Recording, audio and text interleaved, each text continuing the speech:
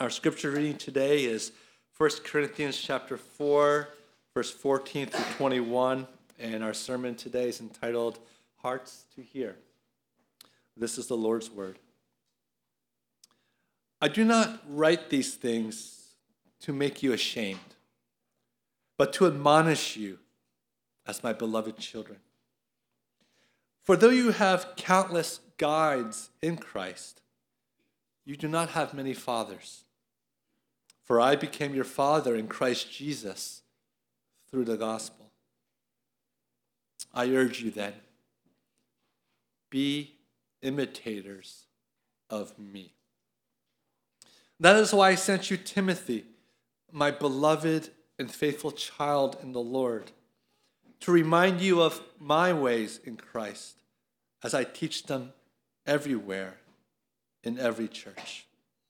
Some are arrogant, as though I were not coming to you. But I will come to you soon if the Lord wills. And I will find out not the talk of these arrogant people, but their power. For the kingdom of God does not consist in talk, but in power. What do you wish? Shall I come to you with a rod? Or with love in the spirit of gentleness? May the Lord bless us in the reading of his holy word. The church in Corinth is the messiest church that we see in Scripture. It's the church with all the problems. It's the church that if you were to step foot in and smelled its fragrance, heard the way they communicated with one another, saw how they overlooked particular sins, you would say to yourself, I'm out of here. This church does not honor God. This church does not know God. Now we know that Paul has a special affection for this church because he's written 2 letters here, and actually he's written other letters that we don't have privy to anymore. But Paul's love for this church was so intense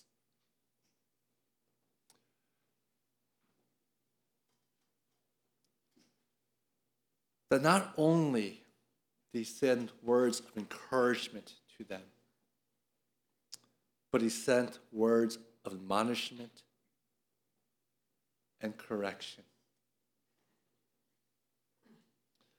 We all know that those who love us are the ones who correct us and admonish us.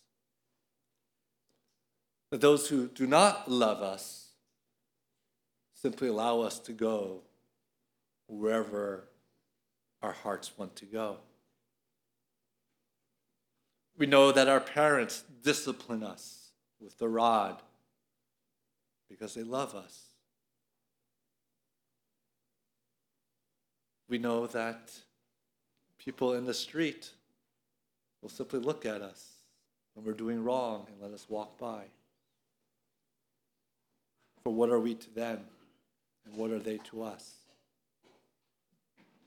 But there's something that's interesting that's happening in the church today. The church today loves love. Who doesn't love love? The church today loves to come somewhere where they feel good about themselves, where they feel like they're encouraged about who they are. But as we see here in this passage, in Scripture as a whole,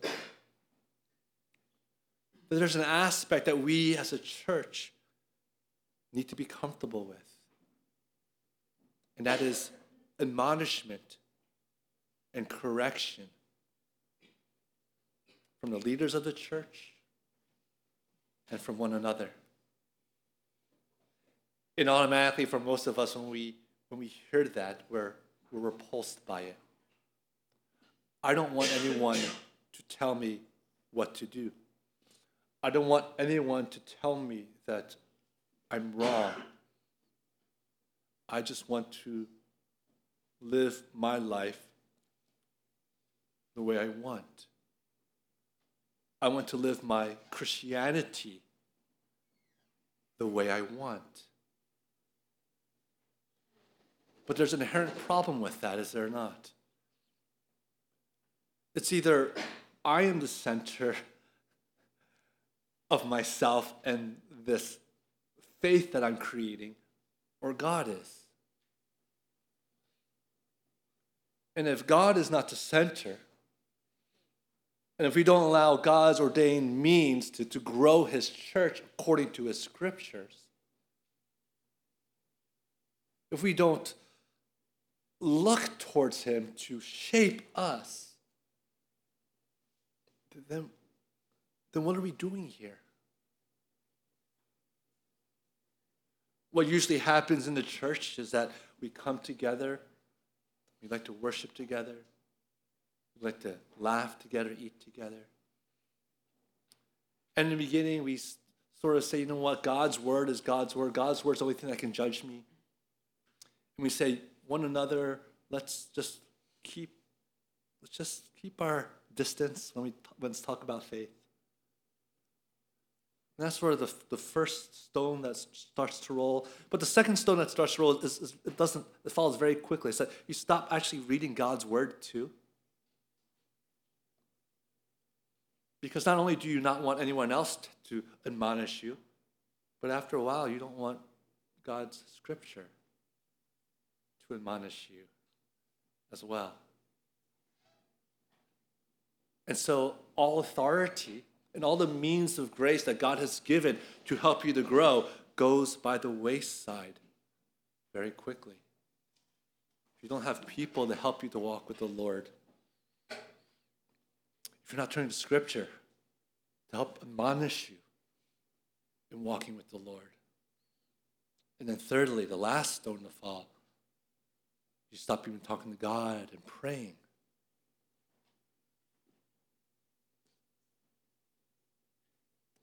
What happens to a church without admonishment, without discipline, is that we all simply go our own separate ways. And Paul is having none of that with this church.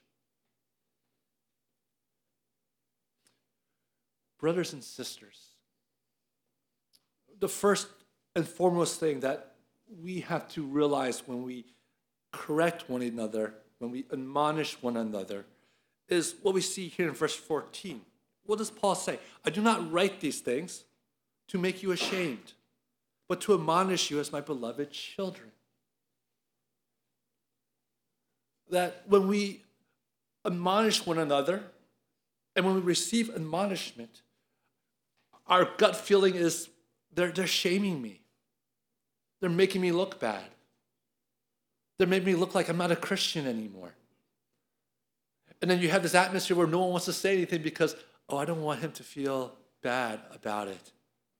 I don't want her to feel like I'm attacking her. I don't want him to feel like I'm judging him and nothing's being said. But like Paul, I say to you, when I admonish you, and when you admonish one another in love, it's not to bring shame upon you. It's to bring about restoration. As your pastor, I treat you like my sheep, like my children. You must treat each other as brothers and sisters, and I'm your brother and sister as well.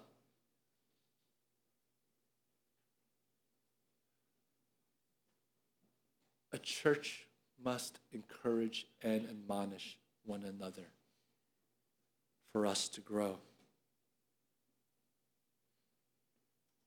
And so I ask of you, number one, when is the last time someone admonished you in the Lord, for the Lord? I'm not talking about, you left a towel on the kitchen floor or the bathroom floor. I'm not talking about you're late for a meeting. I'm talking about when's the last time someone admonished you and said, Why are you so angry?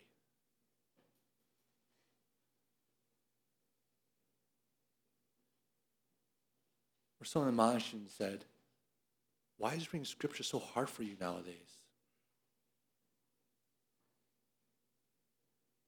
Or someone admonished you and said, why is it that that one person at church you have a hard time to love?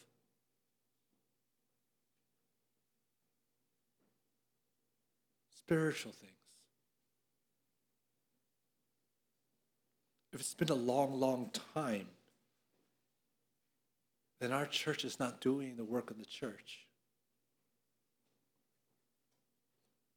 On the other hand, when is the last time you've encouraged people? And I'm not talking about, hey, August, you look good. You lost a lot of weight. Although he does look good. He lost a lot of weight. Sorry, August, I had to do that. But when was the last time you encouraged someone and said, man, thanks for sharing that scripture verse with me. I love the way that it encouraged you and the way that encouraged me. Wow, thank you that when you said, hey, I'll pray for you, that you didn't just walk away. You actually stood there and prayed for me. I often wish when people said, I'll pray for you, that there would be some app that said prayer done, and so I know they actually prayed for me. You know, I can have a dime for any time someone said, I'll pray for you. But they actually just stopped and prayed for you.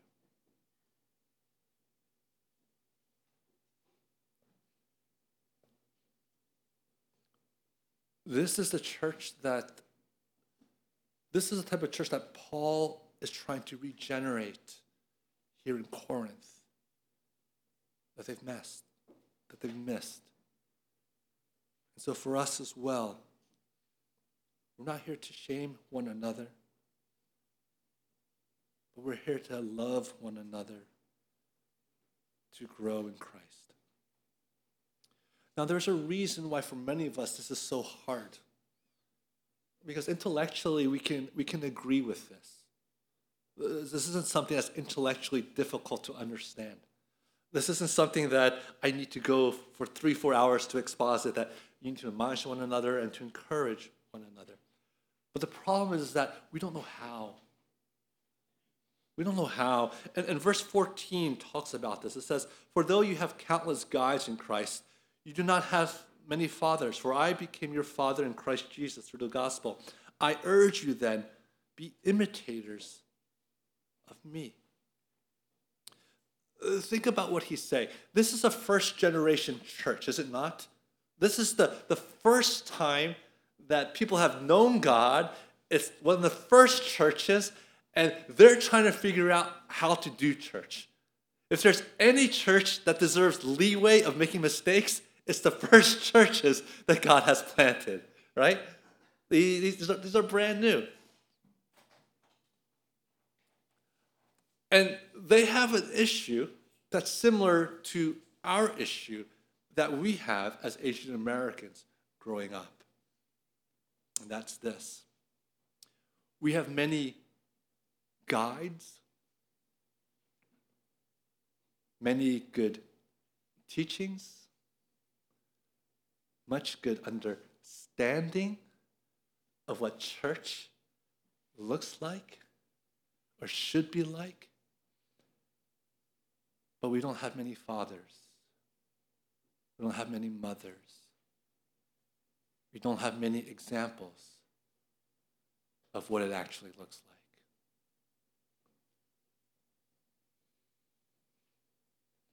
For many of us, if I were to ask the question, who is the person in your life who has impacted you the greatest in your faith, to whom you still look up to and you copy and imitate, because that's the type of life that I want to live before the Lord. Because the way that person prays, the way that person uses money, the way that person loves the church, the way that person loves the Lord, I want to be just like them. For many of us as second-gen Asian Americans, the role models are far and few between. And Paul is saying to this church, listen, you have a lot of people they're good guides.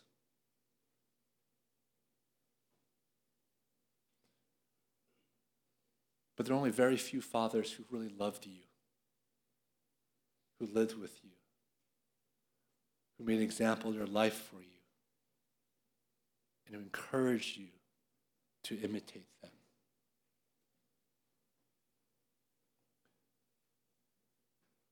For the understanding of how to admonish someone, right?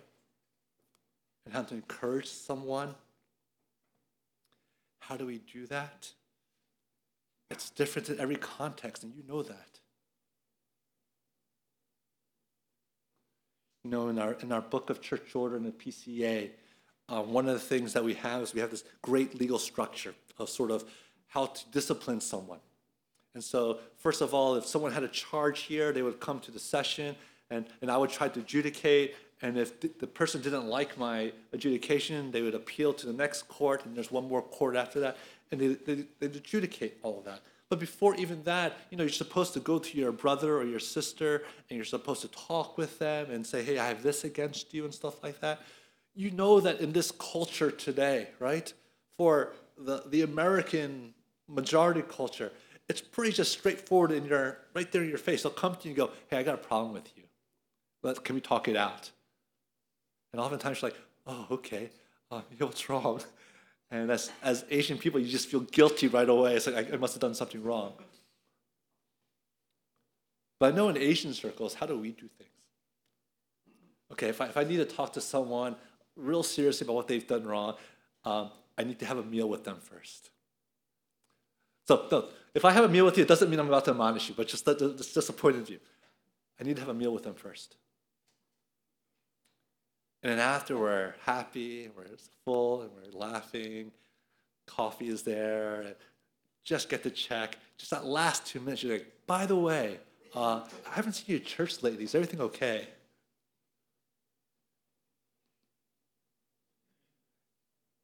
And my Americanness says, what a waste of time. But my Asianness says, it's the only way to do it.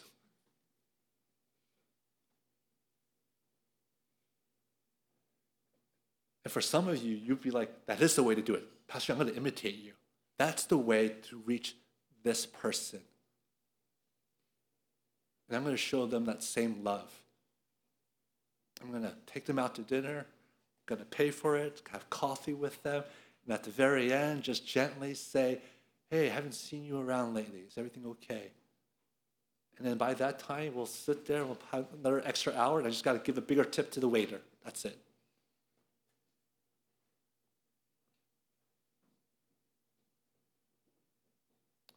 You see, what Paul is saying here is that the tribulation, the troubles that are going in the Corinth church, that go on here at CCPC and in every church, that the principles are there, that we need to rebuke one another, we need to encourage one another.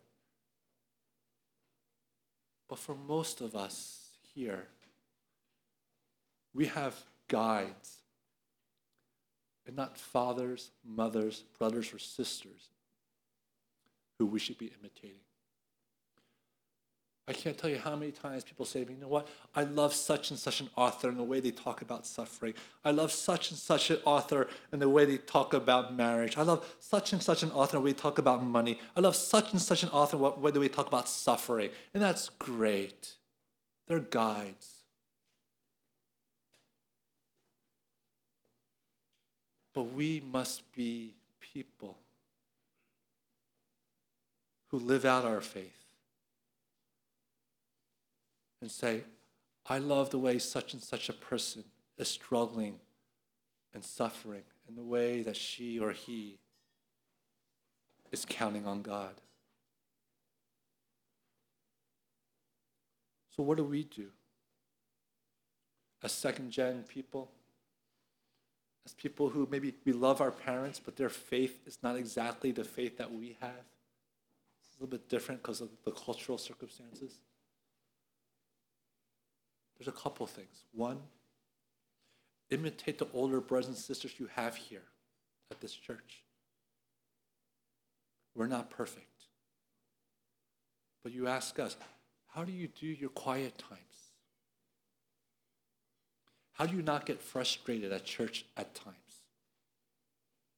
How do you love one another? What does hospitality look like for us in this church?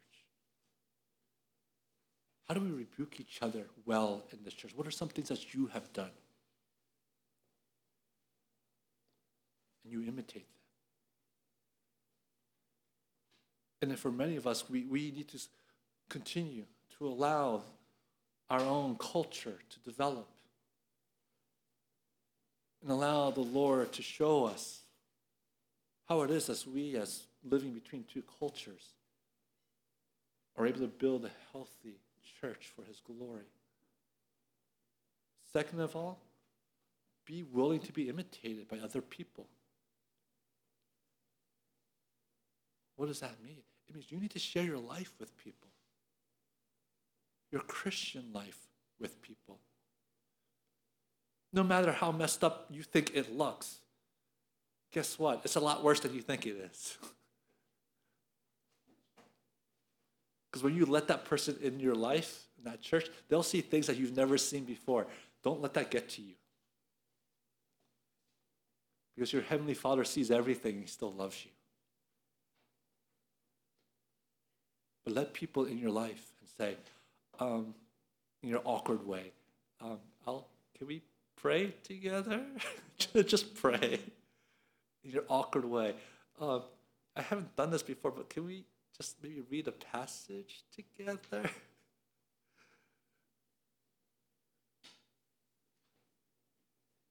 And when someone asks you, hey, I want to learn about Jesus, don't say, I'm not mature enough. Let me pass you on to someone else. No, God asked. Put in that person's heart to ask you and say, you know what? I don't have it together either, but let's do it together. Let's walk together. The Lord wants us to be imitators of each other, to learn how to apply the principles of love and rebuke and grace to one another. Thirdly and lastly, Paul is still very harsh. He's frustrated. And he says in verse 18 through 21 that he knows that there'll be some people who won't listen. He's talking to the church. Listen, he's talking to the church. He's talking to people, it'll be people in this room. He's talking to the church. He calls them arrogant. He says that some of them will just find a way to sort of badmouth him. But Paul is waiting to come back because talk is cheap, according to what Paul is saying here. But the demonstration of the power of God is real and authentic. Because when you see people repenting and trusting in God, when you see people saying to one another, we follow Jesus, not Apollos, not Cephas, not anyone else, we follow Jesus. When you hear people say, I resolve to know nothing except for Jesus Christ and him crucified. Now this church is built upon him and nothing else, and we will bow down to him. And when you see that love demonstrated within the church, that's the power that God is talking about. Talk is cheap, even in the church. Oh, I wish the church was like X, Y, and Z. Oh, I wish our church could do this, this, and this. Oh, why is the church like this, this, and this? Stop. Stop. God will build his church here. And whatever church is out there, God will build his church. God will provide the things that are needed for this church and every church. But for us, as members, as people, simple people,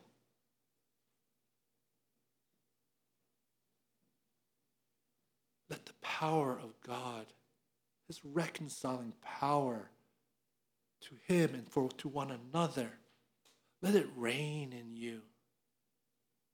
Let it be evident in you.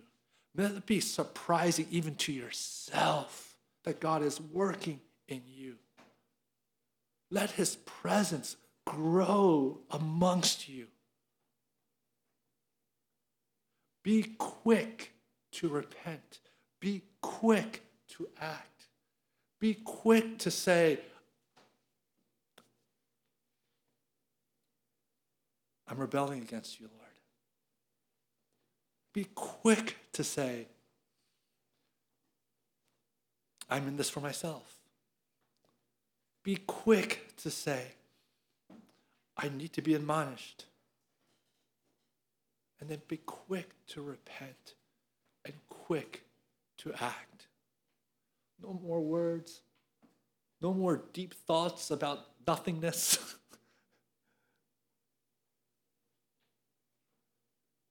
Don't overthink.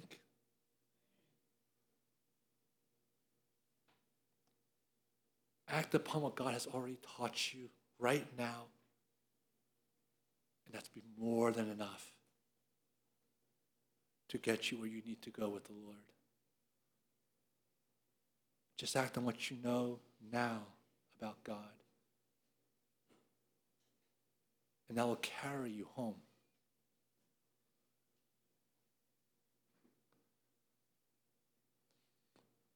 The prayer for this church and for all of you is that your hearts will be open to hear the word of God. That your heart will be open to love one another. That your hearts will be open to fight desperately for each other. That we be a church open to rebuke. You know, some guys here, they rebuke me all the time. I rebuke you sometimes. You need to rebuke one another. You can't simply say, oh, when everything is wrong, just go to Pastor Young and he'll do all the rebuking. No. I'm going to send it back to you. But let us love one another so that the love of the Lord may be made manifest here. Let's pray. Gracious Heavenly Father, Lord, we thank you for the church in Corinth. It's an example to us, Lord, of how you love a church even when it's sort of going downhill or looks like it's going downhill. How you still love the sinner. How you still call people to repentance and to return to you. And we ask of you, Lord God, to do that for us as your people. We confess that we are the most judgmental of other Christians. We confess, Lord, that we are the most who want church to look like us. And then we are the ones, Lord God, who have forgotten that your word is the only standard of who we are,